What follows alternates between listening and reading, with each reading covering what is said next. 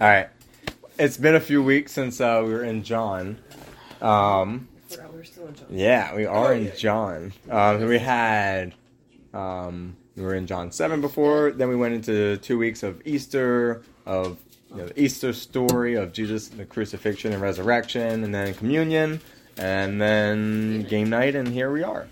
So, does anybody recall anything from John 7? If not, that's fine. It's been a hot minute. An overall theme or main question that I was asking a lot in John 7. Yeah, there we go. All right, points to you guys. Yeah, who is Jesus to you? That was kind of the overall theme that we saw in John 7. Everybody was trying to figure this out for themselves, and the religious leaders are trying to figure out who he is. They're asking, hey, is he the Messiah? And he's promising this living water, and lots going on. And so the overall question was, who is Jesus? We kind of see that in John 8 a bit too. I went back and went through and was listening to what you guys were saying from last time. If you don't know, I record on my phone each discussion, each Bible study. So I went back through and listened to what you guys had said. So some responses from you guys were who is Jesus to you? A safe place, a person who loves me more than anyone ever will, protector, defender, peace incarnate, my everything, truth and focal point, father, creator. He's someone who took me out of a car when I was driving 100 miles per hour off a cliff. He's a place of comfort and peace, best friend. Those were the answers from you guys from last time. Just curious, in the past, whenever it's been 6 weeks maybe or so, any other comments about or answers of who Jesus is to you?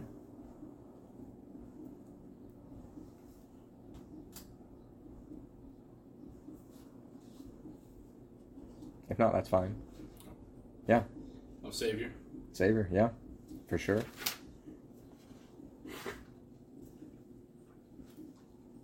All right, well, we're going to be in John 8. It's a bit of a long chapter, but we might get through it all, we might not, so we'll see.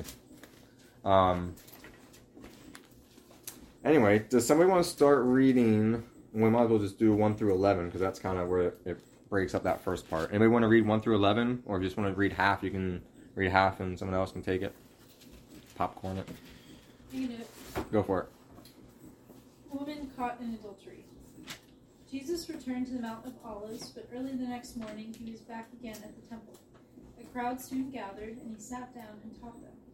As he was speaking, the teachers of religious law and the Pharisees brought a woman who had been caught in the act of adultery. They put her in front of the crowd. Teacher, they said to Jesus, this woman was caught in the act of adultery. The law of Moses says to stone her. What do you say? They were trying to trap him into saying something they could use against him. But Jesus stooped down and wrote in the dust with his finger. They kept demanding an answer, so he stood up again and said, all right, but let the one who has never sinned throw the first stone. Then he stooped down again and wrote in the dust. When the accusers heard this, they slipped away one by one, beginning with the oldest, until only Jesus was left in the middle of the crowd with the woman. Then Jesus stood up again and said to the woman, where are your accusers? Didn't even one of them condemn you? No, Lord, she said. And Jesus said, neither do I. Go and sin no more. Awesome. Thank you. All right. Overall thoughts, comments, questions, observations. What happened here?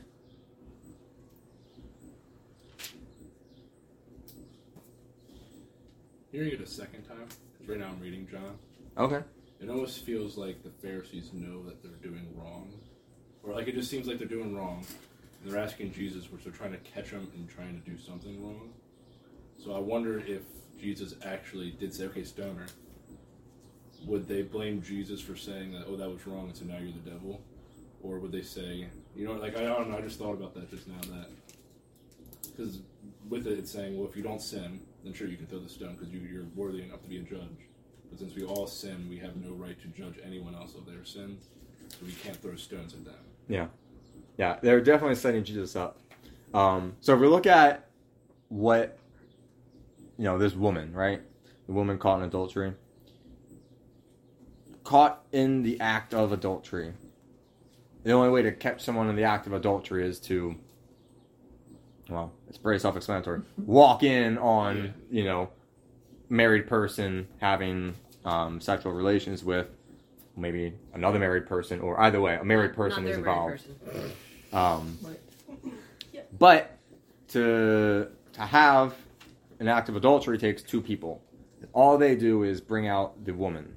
You don't have to say a couple caught in adultery. It's all about just the woman caught in adultery. Back then, they would normally bring out both. Both would be just as equally at fault because it takes two. It's according to the Jewish law, too. Mm-hmm. And the whole trap is they're saying, all right, this is kind of like the scenario that comes later, or maybe it's in another gospel of Jesus. Maybe it's in Matthew or Mark, or might be later in John, I forget. But of their question to Jesus about the tax dollars of, hey, Jesus, should we pay taxes? And they're like, haha, if he says no, the Romans are going to hate him. If he says yes, the Jews are going to hate him. So, but his answer then was, whose face is on it? They're like, well, Caesar's. Give to Caesar's what's Caesar's, give to God what's God. And they're like, dang, we can't do anything about that. That's a Jesus response. Their plan here was, if Jesus says yes, we should stone her, then he's going to be in trouble by the Romans, because the Jews didn't have authority to execute, to do executions. That was only the Romans could do that there. The Jews didn't have the authority to do executions there. If he said no, don't stone her, then you'd be like, well, he's not following the laws of Moses. Clearly, he's not the teacher of the law of Moses. He can't be a godly man. So they're trying to get Jesus in this trap of whether he says yes or whether he says no, we got him. But he doesn't say either. In fact, I like how he kind of like, he doesn't answer them right away. They're like, you know, he's in the middle of teaching. And he's in the middle of their teaching in the temple. And they come out, you know, bringing this woman out like, hey, she was having sex with a married person. Jesus, should we kill her or not? Haha, we got him. Yes or no? We're going to get Jesus here. And he's just kind of like taking his time. He kneels down in the dirt and he's writing something. We don't know what. Can't help but wonder what he was writing. And that's all we can Bothers do. me every time I read Every single time. And the cool thing is, this is the only thing that we know of that Jesus ever wrote down, and we'll never know what it says. Because Jesus never wrote down, you know, He didn't write a gospel of himself. You know, Matthew, Mark, Luke, and John did. It's not Jesus, You know, verse Paul, 7. exactly, and like Paul wrote many books, but Jesus never wrote anything, you know, for recorded history, except for whatever he wrote in the sand, which was Just doodling blown away moments later. Jesus was here. Right. We'll never know, and that's a crazy thing. The only thing Jesus ever wrote, we'll never know what it was. So I always thought he wrote a line on the ground for some reason. Like he just And wrote, like he wrote and the ground. and you can and there's a lot of Like, there's a speculation. line that he just wrote and said, anyone that hasn't sinned, cross this line and stone her. So I know they used to draw a circle Yeah. around the person that was being stoned. So I thought maybe it was, I don't know. Yeah. The only thing I could think of was like, So Do we know that he like wrote words? no, he may have drawn. It may have been a drawing. Like playing Said he sick man? wrote on the ground, yeah. he wrote on the ground. Oh. There's a lot of speculation, but that's all it'll ever be because it's not recorded what it was. Because I have the King James version, and it does say, but Jesus stooped down and with his finger wrote on the ground as though he heard them not. As though the what? As though he heard them not. As though he heard them not. Oh, as though he okay. So As though he hear them. Gotcha. I always read that as like a line, not a... And it's almost as and then they had to keep asking him like, well, what do you say? You know, this woman was caught in the act of adultery. They're trying to trap him. Jesus stooped down and wrote in the dust. And they kept demanding an answer. So I just imagine, he's over there teaching, and they come to interrupt to try to trap him, and they're like, hey, should we stone or not? And he's just like, Jesus, hello? Jesus, what should we do? Should we stone or not? Anyone who hasn't sinned, go ahead, throw the first one. And they're just like, what? And he doesn't say it's not wrong. He doesn't say anything. He's not falling into their trap. Honestly, nothing is like really even said concerning her. Yeah, there's It's no. like, hey. There's also no reaction either. He's not Right. like, what? She did what? Mm-hmm. Are you serious? And she's also not like, why are you guys bringing her to me right now? Like, I'm busy. Like, there's no reaction there. And that can, like, speak into our lives with them, because I feel like when people bring us situations, we have a reaction before a response. And Jesus was like, let me just keep drawing for a minute. All right, let me address you now. Yeah. And then he went right back to writing in the dust. Right. Yeah. He's just like,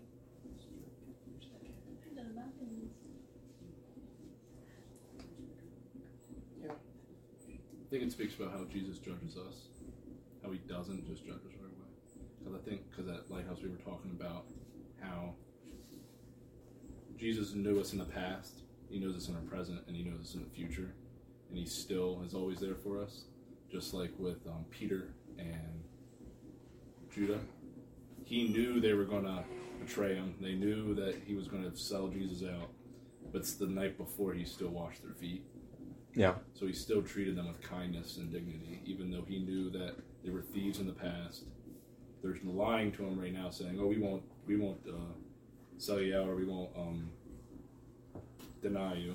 He knows they're going to deny him, but he still showed them kindness. Mm-hmm. And there's no Or in John 8. Yeah, it's not like he. It's not like I knew you were gonna do this. Like, Exactly. You really did this. But he knows What? us. What's wrong with you? So there's a few things going on here, and most likely the whole scenario was a setup. Along with the questioning was obviously a setup of their whole intention was to trick Jesus, but most likely the whole thing was a setup of like, hey, I mean, we can speculate, but the Pharisees had an intention here of setting up Jesus,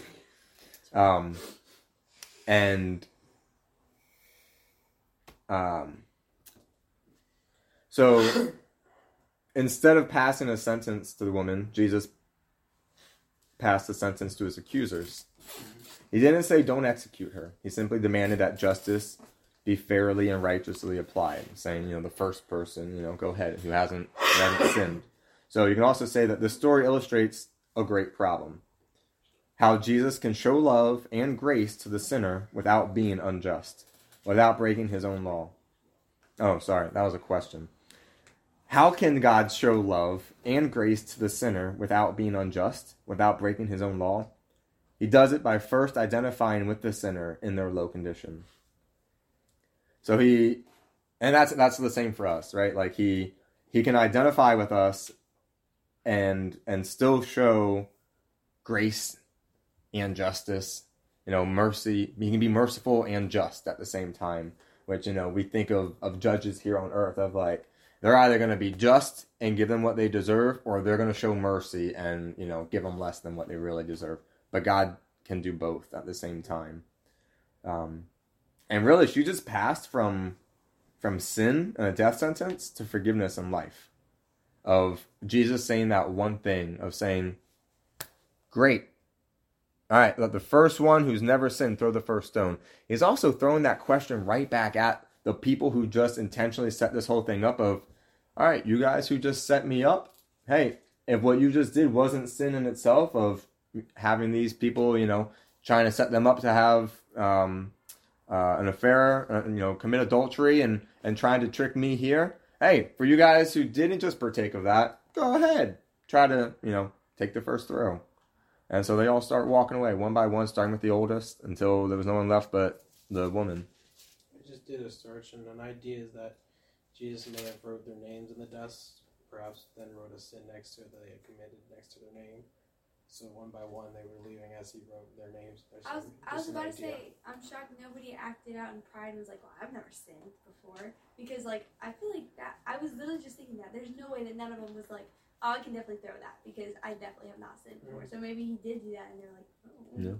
Maybe he was writing out other laws. Maybe he's writing down some of the 10 Commandments of, hey, don't lie. Maybe there's like, don't lie, and they're like, whoops, we're going to just lie about this. You know, don't murder. Whoops, I've done that before. And they're throwing stones at people. And it wasn't even just the 10 Commandments, because after that they even wrote 603 more rules to then follow that they couldn't even first follow the first 10. So I'm sure they had to have broken the other 603 rules that they just made up. Yeah.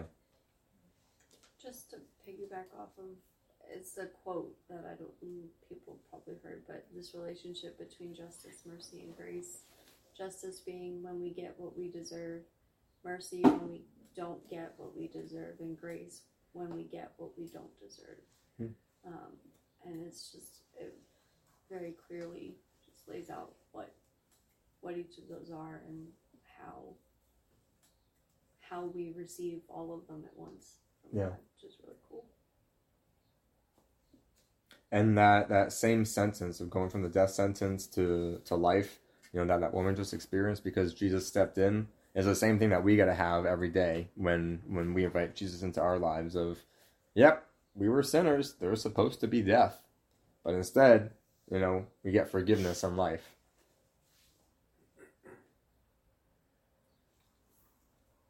I think another important thing to point out is how it specifies that out of the group of Jews there, it was the oldest who left first, and lastly the younger ones. I think that highlights the fundamental shift between generations of the Jews at the time that really laid the groundwork for the rest of the gospel to take place, the killing of Jesus and such. Yeah, it's a good observation. And then Jesus doesn't accuse her either. He asks her, where are your accusers? Didn't even one of them condemn you? He's like, no, Lord. Neither do I. Go and sin no more. He doesn't say, how dare you? You know, what were you thinking about? Like, you're married. He's married. What were you doing? He's just like, I don't condemn you. Just don't sin anymore. He also doesn't say, like, it's okay. Like, Right. don't worry about it. Yeah. Like, I forgive you. like, go and sin no more is still a pretty serious commandment. Yeah, it's a pretty big deal.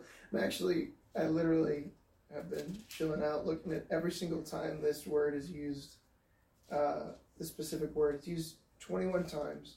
What's that? Go and sin no more? No more. The no more that he uses. It's used 21 times as no more, no longer, henceforth not, no, henceforward, hereafter. And like, so it's just straight up no. And when he tells like the fig tree, it's the same word. He's like, let no fruit grow on thee henceforward forever. And presently the fig tree withered away. And so like the word is very strong about hey.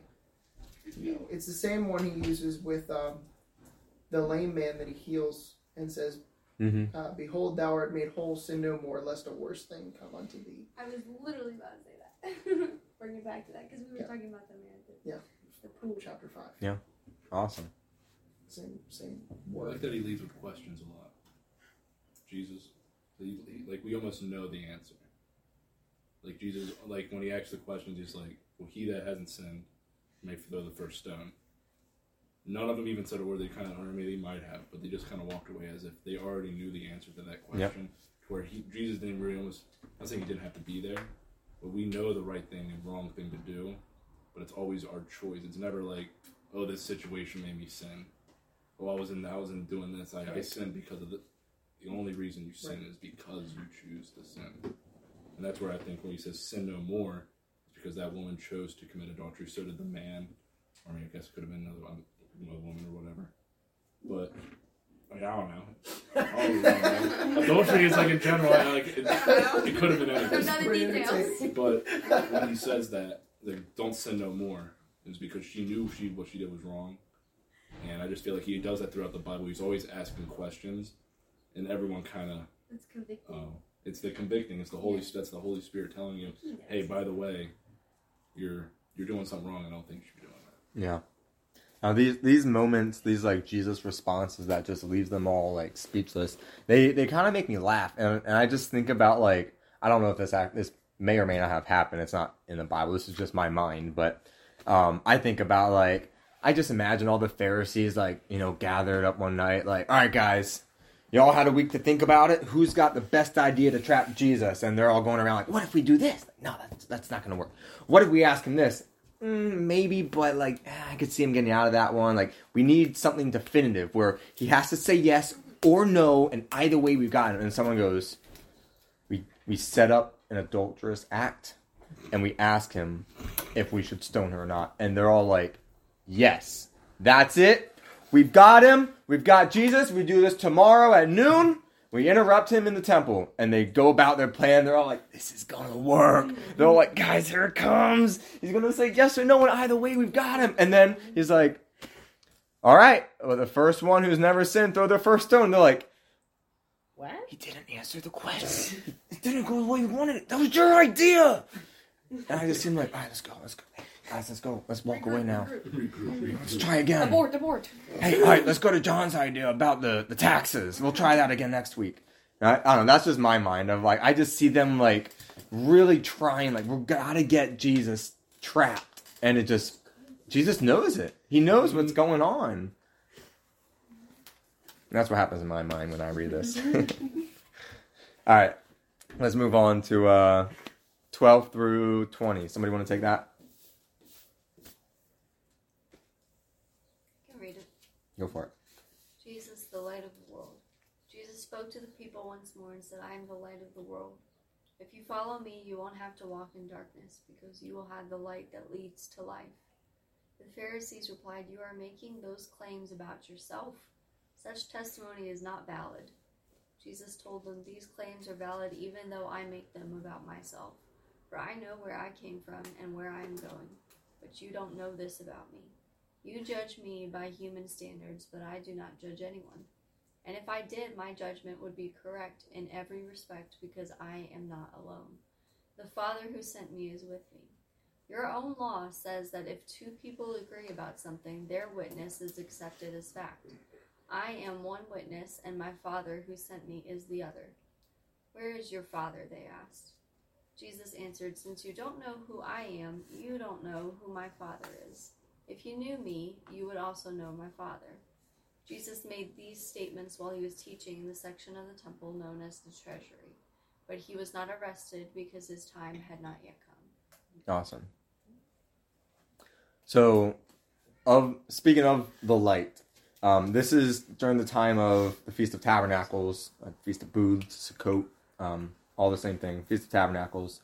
During that feast, there were a lot of ceremonies and things that represented and helped them to remember of the time when the pillar of fire God gave to the Israelites, that we see in the book of Exodus, that pillar of light that God provided to show them the way, to guide them for all those years.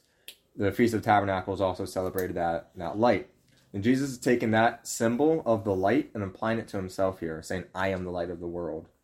And then there's other scriptures that we see, in the Old Testament of, speaking of the light, in Psalm 119, 105, your word is a lamp to my feet and a light to my path.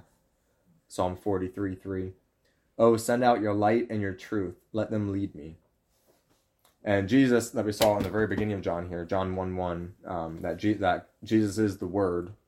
It makes perfect sense that he is also the light. So he's taking this important symbol, especially during that time of the Feast of Tabernacles, where they're also remembering the pillar of light that God sent to lead them. And he's saying, I am the light. I'm the light of the world. I'm this light that God sent. I am the light that will guide you. And it's this cool connection that is like, you guys are, remembering and passing down the remembrance of the importance of this light. That's me. That's me. I am the light of the world. What else do you guys see going on here? 12 through 20.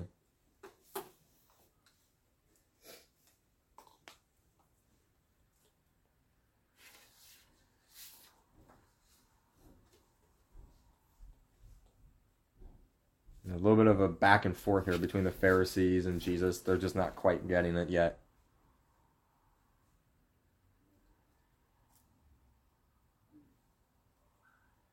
I feel like he's like kind of calling them out, like they're acting like they know him, but they don't know who his father is. Which, like, so if you don't know me, then you don't know my father. But they're acting like they know Jesus. But if they don't know his father, then he doesn't know Jesus. Yeah. Like he's just like kind of calling them out, like straight up, like. They're almost, you know, poking fun at him. They're like, hey, where's your father, Jesus? This guy, he supposedly came from this virgin birth. Like, come on, like, really, like, there's something like illegitimate going on here. Like this guy, so they're like poking fun at him. They're like trying to insult him. Like where's even your dad? And you know, they're trying to like we know about you, Jesus. Like. We know you. We know who you are. You're this guy who supposedly came from a virgin birth. Like, you know, they're trying to be like, this guy's not even a legit, you know, person. He's illegitimate. He doesn't even have a real father. No one knows who his father is. And he's like, really, you know nothing about me. You don't even know my father. And you say that you know God, but God is my father. They thought they had something, you know, on him, but, you know, they're probably like, hey, let's see how he reacts when we reveal that we know stuff about him. But Jesus' response makes it clear to them that they don't know anything about him or his father. And it goes back and forth so many times. I love the claim of identity that Jesus has here. And I think it's something that we can definitely take away from. He says, for I know where I came from and where I'm going.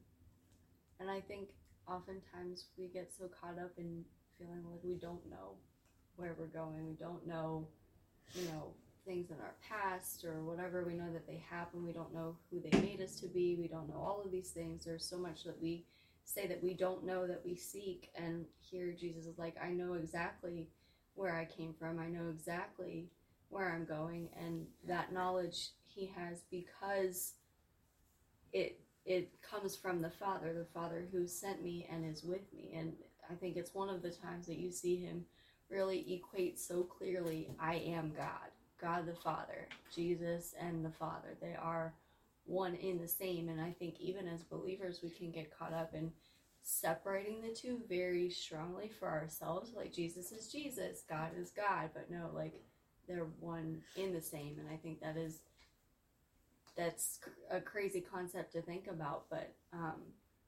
it's true. And so, like, all the things that we said Jesus is to us, like, that's who God is to us also. And we think of God in so much more of a higher concept, abstract, bigger thinking way sometimes than I think we do Jesus. And even with this, it's like, your own law says that if two people agree, it's like throwing it back at them, like, and I'm two people in one, essentially. I am one witness, and my Father who sent me is the other. And I don't know, I feel like there's a lot there that is all about identity and strength, and it's very powerful. Yeah. And it's straight up just saying to them that, you know, and he really gets into that a lot in a little bit coming up, but he's like, you're saying that you follow God, that God is your Father, but he's not. Otherwise, you would know who I am if he really was with you and you're with him. All right, I know it's really itching to come out. I almost went into an entire spiel. Legit. Cotton Eye Joe? Yep. Go for it. Legit. Well, I was... This is where the song Cotton Eye Joe came from. Where did you come from? Where did you go? Where did you come from, Cotton Eye Joe? I almost went into a whole story of, like, and I was going to, like, lead people on. I was going to be like, well, you know, Jesus' earthly father was a carpenter, and people don't know that carpenters were actually one of the biggest, like, users of cotton, because when they get nicks and scratches and stuff. And so a pretty decent chance that people were like, what about Joseph? Where did he come? Where did he go? Where did you come from, Cotton Eye Joe? And just really, I was going to string it together a lot better than that. I saved you all the trouble. I mean, you just did right awesome. now. Legitimately, it all flashed across my mind. When Jackie read that part, I looked up at Zach, and they we both smiling, made eye contact and smirked at each other, and I was like, all right. That could have been great. Anything else in this part here? There's a lot of good stuff still coming up. Dang it, now you just ruined that whole part. Yeah, go for it. So Oh, I ruined the Bible. further in the chapter, Pretty aggressive. I'm gonna call it chapter. In the chapter of Jesus is the light of the world, he goes in a little bit further more, but the title Jesus is the light of the world. I think it speaks a lot when he tells them, Ye judge after the flesh, I judge no man, and yet if I judge, my judgment is true. For I am not alone, but I and the Father that sent me. And I think it speaks that the Pharisees thought themselves so mighty that they had the right to judge. Like they were right, oh, we get to judge, we're the judges. But Jesus, as being the one person that can actually judge us, being God as well, the Father and the Holy Spirit, that they actually have the authority to judge us, that he isn't even judging. So I don't know, it just spoke out to me so that Jesus is the light of the world, that before man tried to use what other prophets have used or try to help us better understand how to live a better moral life, man has twisted, and I would say the enemy has twisted our ideas on what those morals should be and what they should look like, and that Jesus is that true light that does not judge. When someone's judging you, that's not a holy person, that's not a Christian person. When I was in school, we memorized John 1-7 in Latin. And so verse 5 says, Et lux et in tenebris lucet et tenebrae eam non comprehenderum. I thought you said you memorized Yeah, it. Why'd you well, have I to forgot read about it, so I pulled it back up, and it's like not in the best. It's pretty blurry. What's it mean? For those of us not cultured in Latin. Yeah, so it means depending on your translation, the light shines in the darkness, and the darkness is not overcome it, or the darkness cannot comprehend it, or whatever, however you want to translate it. I'm not in charge of that department. A guy, a Christian science YouTuber guy, love him so much. His channel's Smarter Every Day on YouTube. He's so awesome. He tweeted out the other day, and just tweeted that out. That's cool. And so, like, immediately, the people that follow him are, like, really nerdy people and, like, typically pretty high IQ science people, which are typically, like, not Christians, right? And so a bunch of people immediately are like, okay, well, what does this mean, right? And then they copy it. And it's astonishing to me how, like, knowledgeable people can be. And, like, you and I, like, we think of the Bible all the time, right? Like, we think, everything we think of, we're like, oh, it says in the Bible this, it says in the Bible that. But, like, these people don't interact with the Bible on a regular basis. And so when they see the translation, they're like, what does this mean? And so, like, there's so many comments under the post of, like, what is this light? What is this darkness? And I'm like, oh my gosh, cool. This feels like a Jesus move. Holy crap, this is awesome. And so then there's some people in the comments going back and forth, and as there always are, right? But it was so cool, and I was like, wow, what a boss move. I'm probably going to end up doing it. Like, I'm just going to do it on Facebook. I'll just be like, boom. And then see what people say. But, like, the amount of people that were posting down there, they were like, I saw something about light shining in darkness and darkness not understanding it or not overcoming it. What is this light that it's talking about?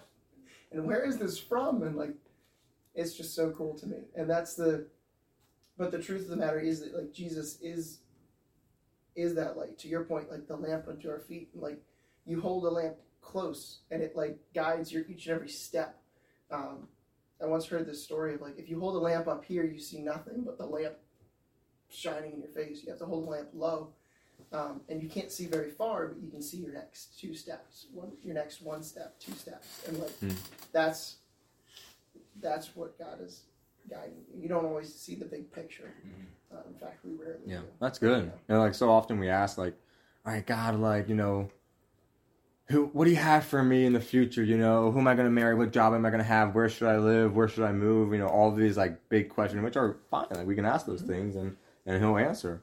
But a lot of times, you know, if he's truly the lamp into our feet, the light into our path, it's like, you know, he's not like he's not McCabe's truck's high beams that just like shine out for 4 miles and be like, here's the next 4 miles of your steps. Right. Yeah, it's like, here's here's your next 2 steps. You know, it's like, stick with me, and hey, let's take this step over here, right? I feel like what you said about like the people who were like able, like I wouldn't be able to translate that, but the people who were able to translate that just goes to speak about like what we were talking about in Sunday school, how they have that not worldly wisdom, but they have that wisdom of like the smarts to be able to like translate different languages. But once they translated it, they didn't understand what it meant, which is that spiritual wisdom that steps in. So it's more valuable to like know what that meant than to be able to translate it. And I'm not saying that's not really cool that they could translate it, obviously it is, but it just goes to show the different levels of like wisdom and like when it really comes into play. And like they were smart enough to be able to translate that from 2 different languages, but once they translated it, they were like, what does this even mean? Like what? So that's what I love. I just love it so much. Like you see so many different things, and you're like, what is going on here? It literally made me think of the story of the eunuch and Philip walking down the road, and he's like reading from the passage of Isaiah that talks about Jesus coming and like descending on earth. And he's like, man, I wish I had someone to explain it. He's like, do you know what you're reading? He's like, no, I wish I had somebody to explain it though. And he's like, well, you're in luck. I can explain that. And he's like, you legit, like, can you baptize me right here? He's like, boom, bam, teleportation. My work here is done. It's awesome. Great story. Moving on. I'm so sorry. All good. All right. Who wants to read 21 through 30? I'll read 21 Go for it. 30. Then said Jesus again unto them, I go my way, and ye shall seek me, and shall die in your sins. Whither I go, ye cannot come. Then said the Jews, Will he kill himself? Because he saith, Whither I go, ye cannot come. And he said unto them, Ye are from beneath, and I am from above. And ye are of this world, I am not of this world. I said therefore unto you, that ye shall die in your sins. For if ye believe not that I am he shall die in your sins. Then said they unto him, Who art thou? And Jesus saith unto them, Even the same that I said unto you from the beginning. I have many things to say and to judge of you. But he that sent me is true, and I speak to the world those things which I have heard of him. They understood not that he spoke to them of the Father. Then said Jesus unto them, When ye have lifted up the Son of Man, then shall ye know that I am he, and that I do nothing of myself. But as my Father hath taught me, I speak these things, and he that sent me is with me. The Father hath not left me alone, for I do always those things that please him. Awesome. Thank you. Comments, questions, observations? Does yours have a verse 30? It does have a verse 30, but then so my verse 30 is, as he spake these words, many believed on him. Okay, cool. Yeah. All right. My brain just turned off. There you go. So.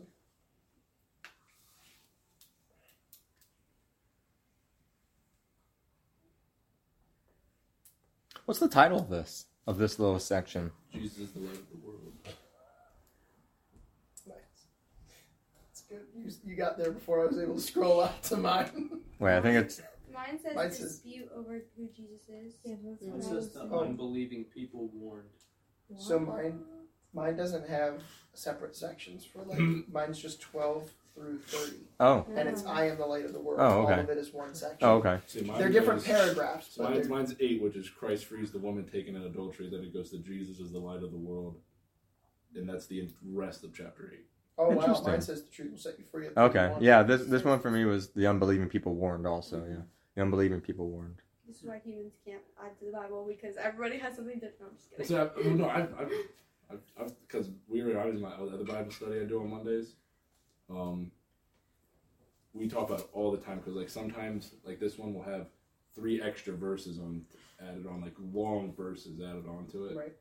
But if you look back into like the other verses above, it just summarizes it because it's just really lengthy English. Right. Yeah. Most of the time, very rarely will you see something actually taking out of, like, because some people argue, oh, that Bible, you can't use that Bible. That Bible sucks. And I'm like, don't try to make it so hard. Just like the Gentiles and the Jews. The Jews tried making it so hard for the Gentiles to be Christians. It was unbelievable. Yeah. And then Paul came and was like, yo, y'all need to chill on Gentiles. Okay? I love... Because, like, we are the Gentiles. So, like, obviously these, like, the numbers and the chapters and the headings above, So they those are all big, man-made things. But the massive... The so cool to me, the massive brain of Jesus here, because he starts off, like, in verse 12 talking about light, right? He's like, I am the light of the world. Whoever follows me will not walk in darkness, but will have the light of life. And then he's like, you are bearing witness about yourself. Your testimony is not true, blah, blah, blah. And he goes over about, like, light, and that he's the light, and that you won't walk in darkness if you follow the light. Then in verse 21, he says, I'm going away, and you will seek me, and you will die in your sin. Where I'm going, you cannot come.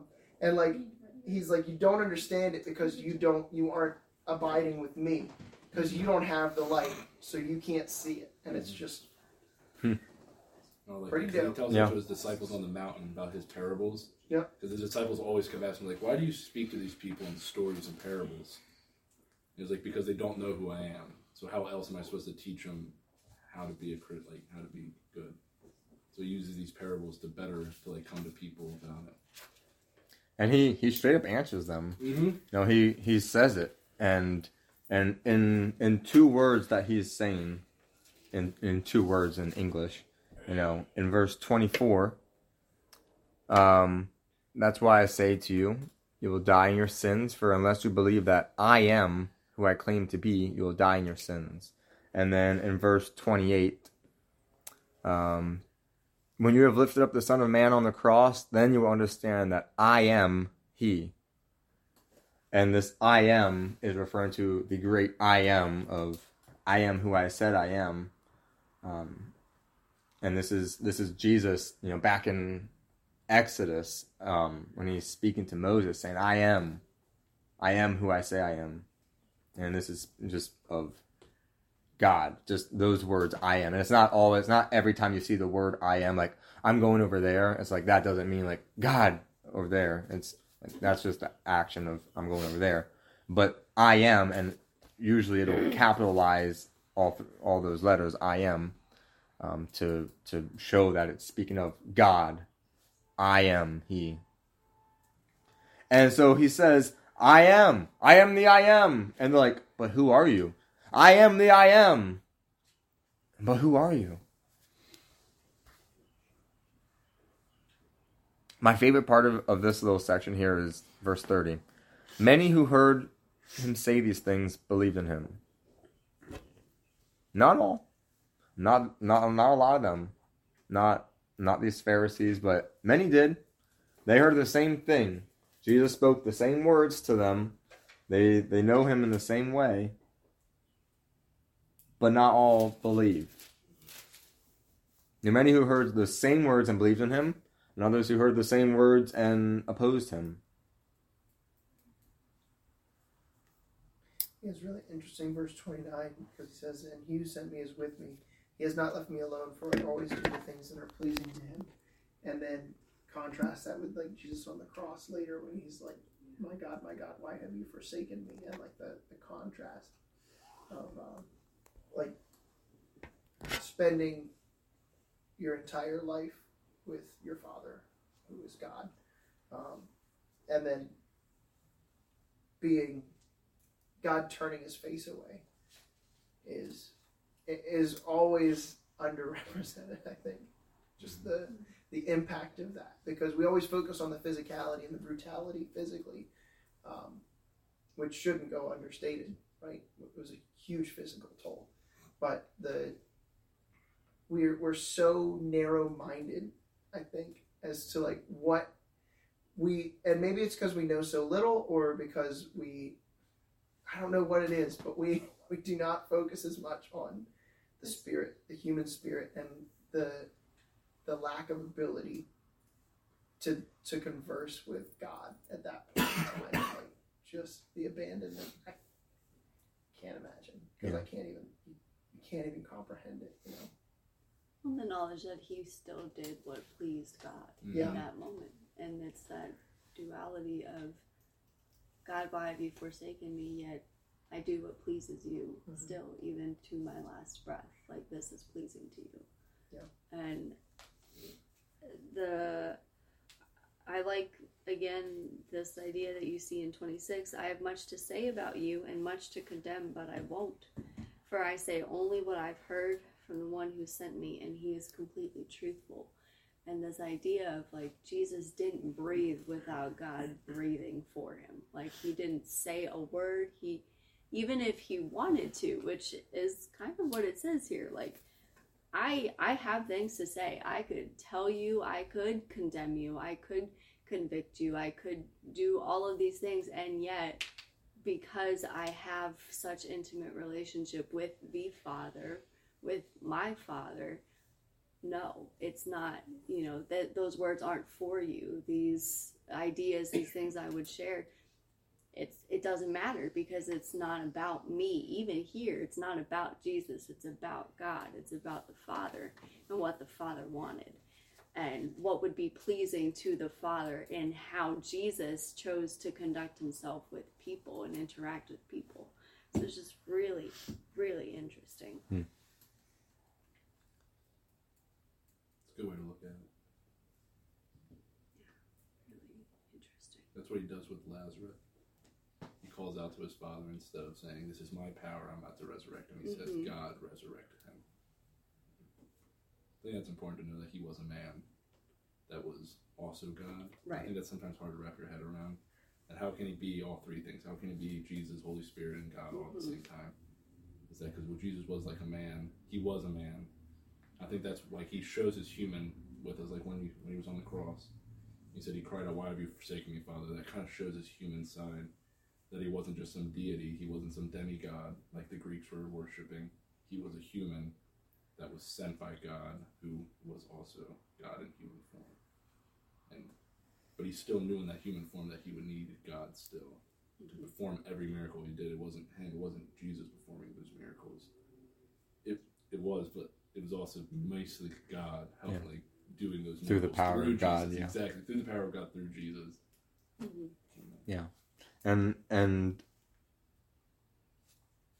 yeah, I don't know. Not really on that same point, but they're asking him, like, "Who are you?" And he's like, "I am." And they're like, "Who are you?" He's like, "I am." And he's still the same. If you were to ask him today, "But who are you?" "I am." Now, his answer doesn't change. His answer, who he is, doesn't change over time. And they're looking for a new answer, who are you? And it's like later when he's being sentenced to crucifixion, and Pilate's like, they say that you're the Son of Man, and he's like, that's what you say, and he's like, but are you? It's like, what do you think? Like, who do you say I am? That's who they say I am. And his God's answer doesn't change of who he is. His character doesn't change. This next part is a long part. I think it's long, but it's all really fluid. It all goes together. 31 through 59. Somebody want to start reading, and then you can stop when you want, and someone else can jump in. I'll start. Jesus and Abraham. Verse 31. Jesus said to the people who believed in him, "You are truly my disciples." And notice he doesn't say Jesus spoke to everybody. Jesus spoke to the people who believed in him. "You are truly my disciples if you remain faithful to my teachings, and you will know the truth, and the truth will set you free." "But we are descendants of Abraham," they said. "We have never been slaves to anyone. What do you mean you will be set free?" Jesus replied, "I tell you the truth. Everyone who sins is a slave to sin. A slave is not a permanent member of the family, but a son is part of the family forever. So if the Son sets you free, you are truly free. Yes, I realize that you are descendants of Abraham, and yet some of you are trying to kill me because there's no room in your hearts for my message. I'm telling you what I saw when I was with my father, but you are following the advice of your father." "Our father is Abraham," they declared. "No," Jesus replied. "For if you were really children of Abraham, you would follow his example. Instead, you are trying to kill me because I told you the truth, which I heard from God. Abraham never did such a thing. No, you are imitating your real father." They replied, "We aren't illegitimate children. God himself is our true father." Jesus told them, "If God were your father, you would love me, because I come to you from God. I am not here on my own, but he sent me. Why can't you understand what I'm saying? It's because you can't even hear me. For you are the children of your father, the devil, and you love to do evil things he does. He was a murderer from the beginning. He has always hated the truth, because there is no truth in him. When he lies, it is consistent with his character, for he is a liar, and the father of lies. So when I tell the truth, you just naturally don't believe me. Which of you can truthfully accuse me of sin? And since I am telling you the truth, why don't you believe me? Anyone who belongs to God listens gladly to the words of God. But you don't listen because you don't belong to God." Someone want to pick it up from 48? Sure. The people retorted, "You Samaritan devil, didn't we say all along that you were possessed by a demon?" "No," Jesus said, "I have no demon in me, for I honor my Father, and you dishonor me. And though I have no wish to glorify myself, God is going to glorify me. He is the true judge. I tell you the truth, anyone who obeys my teachings will never die." The people said, "Now we know you are possessed by a demon. Even Abraham and the prophets died, but you say, anyone who obeys my teaching will never die. Are you greater than our father Abraham? He died, and so did the prophets. Who do you think you are?" Jesus answered, "If I want glory for myself, it does not count. But it is my Father who will glorify me. You say, he is our God, but you don't even know him. I know him. If I said otherwise, I would be as great a liar as you. But I do know him and obey him. Your father Abraham rejoiced as he looked forward to my coming. He saw it and was glad." The people said, "You aren't even 50 years old. How can you have seen Abraham?" Jesus answered, "I tell you the truth. Before Abraham was even born, I am." At that point, they picked up stones to throw at him, but Jesus was hidden from them and left the temple. Awesome. Jarvis activates stealth mode. That's what I was saying. Like, every time I read the front, I'm like, he did. Has anybody ever had a conversation or an argument with a brick wall? Or someone that seems like you're talking to a brick wall? Where you're just saying the same thing over and over and over, and they are just not getting it. Hello? I was going to say children, but never once, man. Never. And it's so frustrating. And at least I'm speaking for myself. It's so easy for me to get frustrated and start to lose my temper that I'm repeating the same thing and they're just not understanding. To be like... You just start saying it louder? Yeah. You're saying it louder. Like it's going to make a difference. Exactly. Like it will get through to them a little bit better. It's like... But Jesus, he keeps his cool. He doesn't yell at them or berate them or be like, "You idiots! You don't even get it." No, he's speaking the truth. And he's just saying... Yeah, I get it. I'm shocked that you held it in that long. I wasn't thinking of that. But anyway, Fantastic. Move on. He doesn't say anything other than the truth, and The trash bag is right there. and what he's saying, it almost sounds harsh, but what he's saying is true. He's calling them children of the devil because they're not of God, which if you're not a child of God, you must be a child of the devil because you're either of God or you're not. There's no gray area. Exactly. There's no, I'm kind of a child of God, but I'm just a little wandered away right now. I just haven't really been... Today I'm going to be a child of God, but tomorrow I'm probably not. It's like you either are or you're not. I can't, Zach and McCabe can't be like, I'm kind of a cousin with him, but I'm not really today. I haven't really been close to him lately, so I'm not really cousin. Lily's kind of my sister, but we're of the same parents. But lately, I haven't seen them much. So I'm not really their child. I'm not really her brother anymore. It doesn't work like that. It's you either you are or you aren't. And they're no, we are. God is truly our Father, and he's no, he is not, because I'm from the Father. If God was your father, you would know that I'm from him too, because, hey, look, we'd be from the same place, brothers. But you're not getting it. And they're like, no, but like, no, he really is our father. And like, no, he's not. You're a child of the devil because you're just telling lies, and he's the father of lies. And while I'm telling you truth, you don't accept it because you only accept lies because you're from the father of lies. Like, no, but like God's our father. He's like, no, you're not. And just goes back and forth. And if I was Jesus, I'd just lose my mind and just start yelling at them and just, well, I'm not Jesus, so that's good. Can we pause for a second? Sure. Something that I've never noticed before somehow. Okay. Verse 48, the Jews answered him, are we not right in saying that you are a Samaritan and have a demon?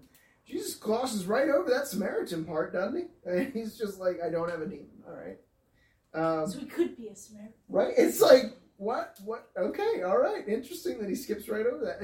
I don't know. It's just very interesting the framing of that. Well, I think the Obviously, reason we why know it says Jesus Samaritan is is because they did not like the Samaritans. Yeah, well, So I'm assuming they're just not trying to even like. They just called everyone a Samaritan. Yeah, I'm assuming it's just like the buzzword.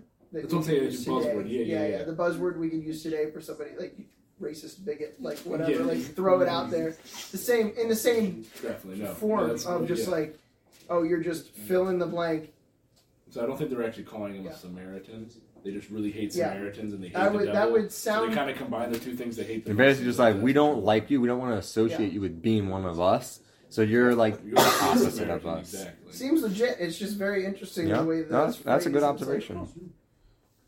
And Jesus is just like, I'm not even dealing with you. So 58. What happens in verse 58 again? I am. Sorry. I'm sorry, guys. Yeah, I tell you the truth. Before Abraham even was even born, I am. And at that point, they're like, all right, we've had it. And they pick up stones again, which they're really good at. They're really good at picking up stones and pointing fingers, right? There's been a lot of stones in the desert. There's a lot of stones. So I think so.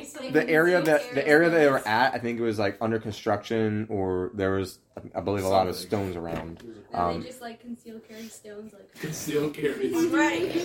I'm ready to throw it. Huh? You have a license for that?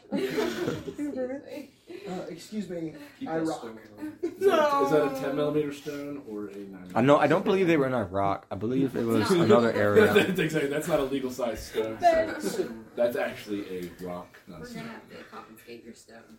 You're not licensed to carry your stone. No. Where's your stoning voice? That was such a stretch. Not gonna lie. What? Just let it sedimentary. No. I need to stop listening to Zach. The stones. That is the cure of depression right there. That was beautiful. I feel like people are ready to stone me now. I'm concealed carrying. And then some people just get really confused. It's like, wow, are you just talking in geology? Anyway, the stones that they picked up would have been found in the court of the Gentiles. For the temple was still building, so the temple was still being built. So there were stones around. Anyway. Anyway. That may be the worst joke I've ever told in my entire life. No. I am not sorry.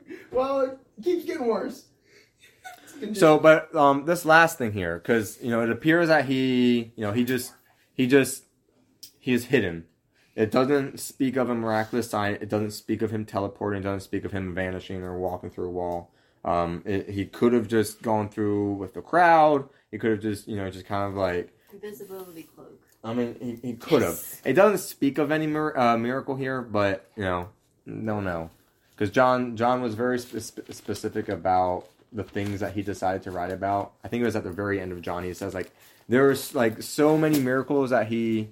actually, I want to read that because it was really cool. The very last verse of the book of John says, Jesus also did many other things. If they were all written down, I suppose the whole world could not contain the books that would be written. Which is really cool. And in the very beginning, no, that's just of a summary. But John only speaks of a few miracles of Jesus. This wasn't one that was specifically of a miracle. But that's beside the point. He again just kind of vanishes somehow. Whether he walks away or maybe he did disappear. Don't really know. Again, one of those things that it doesn't specify, so we can only speculate.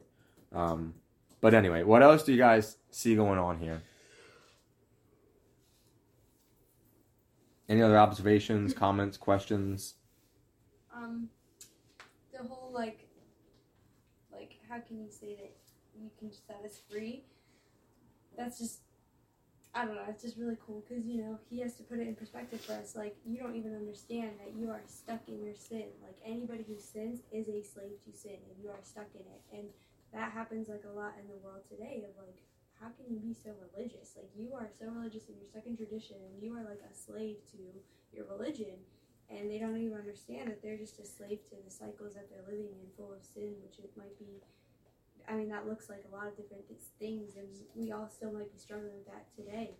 And so, like, they don't even recognize that, like, coming to the cross is being set free. Like, God can break those chains of sin. He can break those chains of depression, of anxiety, of addiction, all of that. And, like, they don't even recognize because they think they have free will. They think that they're doing whatever they want. I'm choosing to do this. I'm choosing to be addicted to this. And they don't even...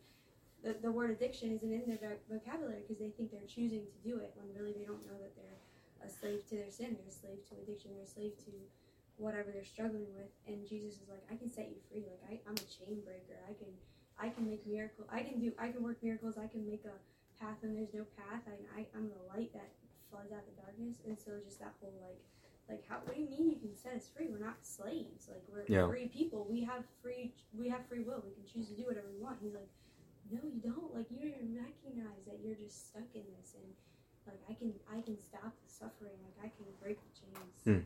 That's good.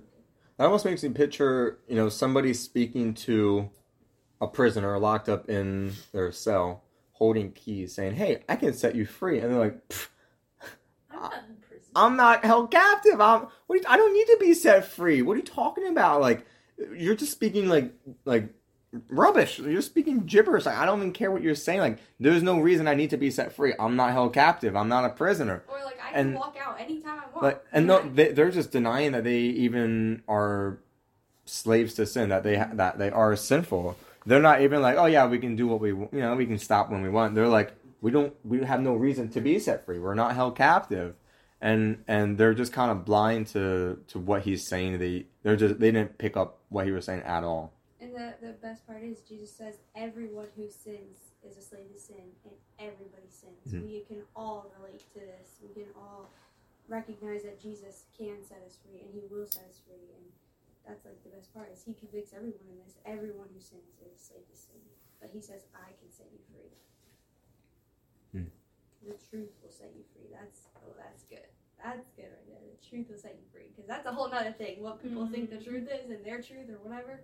This is the truth. And he said the truth will set you free. He is the truth. Yeah.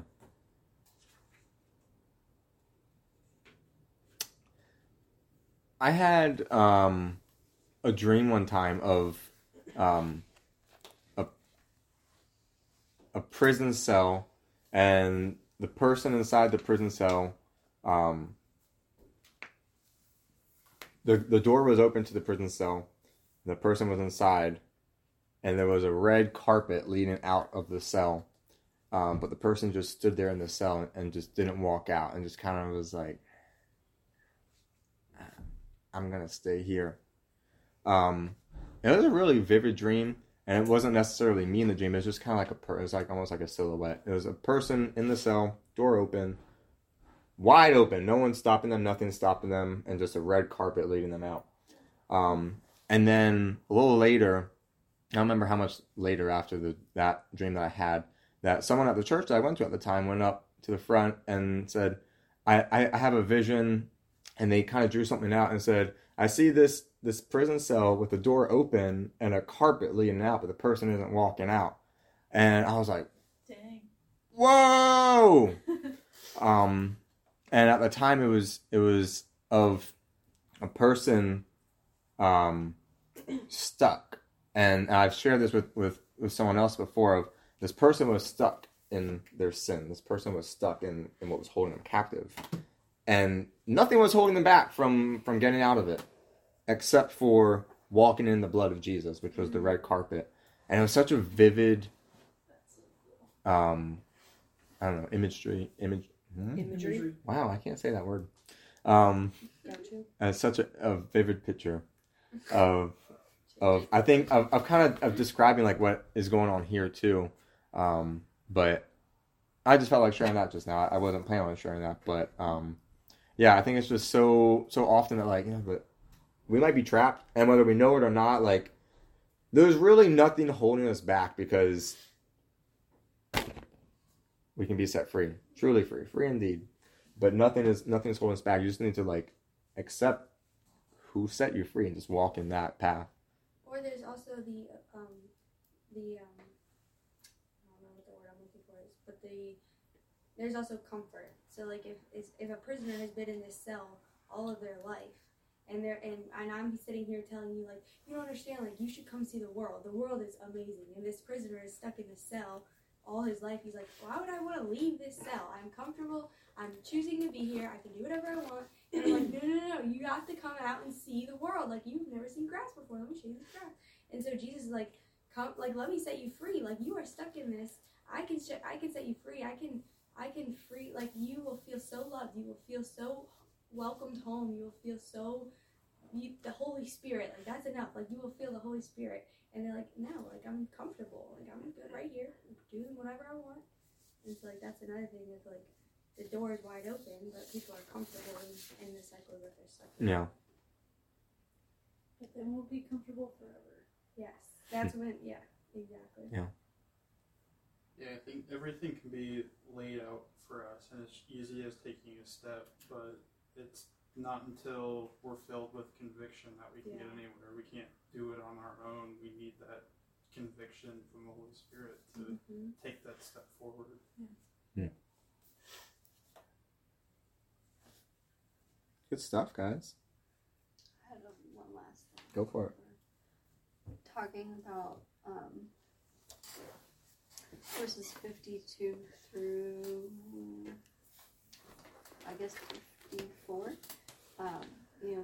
The people are talking about, like, now we know that you're a demon because you're equating yourself with Abraham. And they're speaking directly to, I think, what, like, human motivation is. It's pride, right? We want to glorify ourselves. We want people to notice us for the good things that we do, for who we are and things like that. And to them, they're putting it in terms that they can understand why Jesus would be speaking the way that he is, because he's seeking something for himself. He's seeking glory. He's seeking elevation in the eyes of these people or whatever.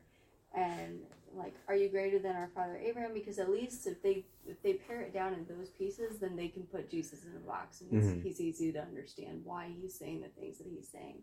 But then Jesus goes and says, if I want glory for myself, it doesn't count, but it's my Father who will glorify me.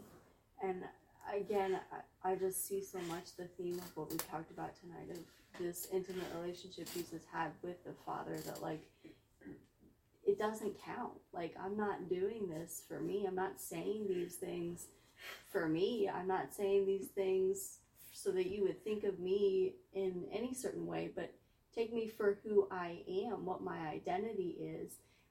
I am the Son of God. I am, equal to the Father. I am greater than Abraham, and they just can't comprehend it. They can't even compartmentalize it at all. And he says it a third time, I am. And it's like the one person who in all of history that we would expect to see glory for himself, or that had every right to do so, that because he is worthy of it all, just like we sang like earlier tonight, like the one part, and he says it doesn't even count if it's for me. It only counts if it's for God, and I only do what pleases my Father. And like, wow, how much more as believers, removed from Christ as we are, but also like right in sync with him, should we seek to be, how much more should we, as bearers of like Jesus within us, seek to do what the Father desires for us, and seek to do the things that please him. If we say that we're followers of Jesus, like, it can't just be words. Like, it can't be for us. It can't be for our glory. It has to be for him, because it doesn't count if it's for us. Yeah. So it's just really, that's good. Really powerful. And it doesn't even answer their question, which it could. They said, do you think you're greater than Right. these people? He's the only one who could say yes and be truthful about it. But he doesn't even answer yes or no. It's like, if I want to glorify myself, it doesn't count. God will glorify me. And they're like, who do you think you are? He's like, I've said it like twice already. Like in the past 2 minutes, I'll say it again. Like, I am.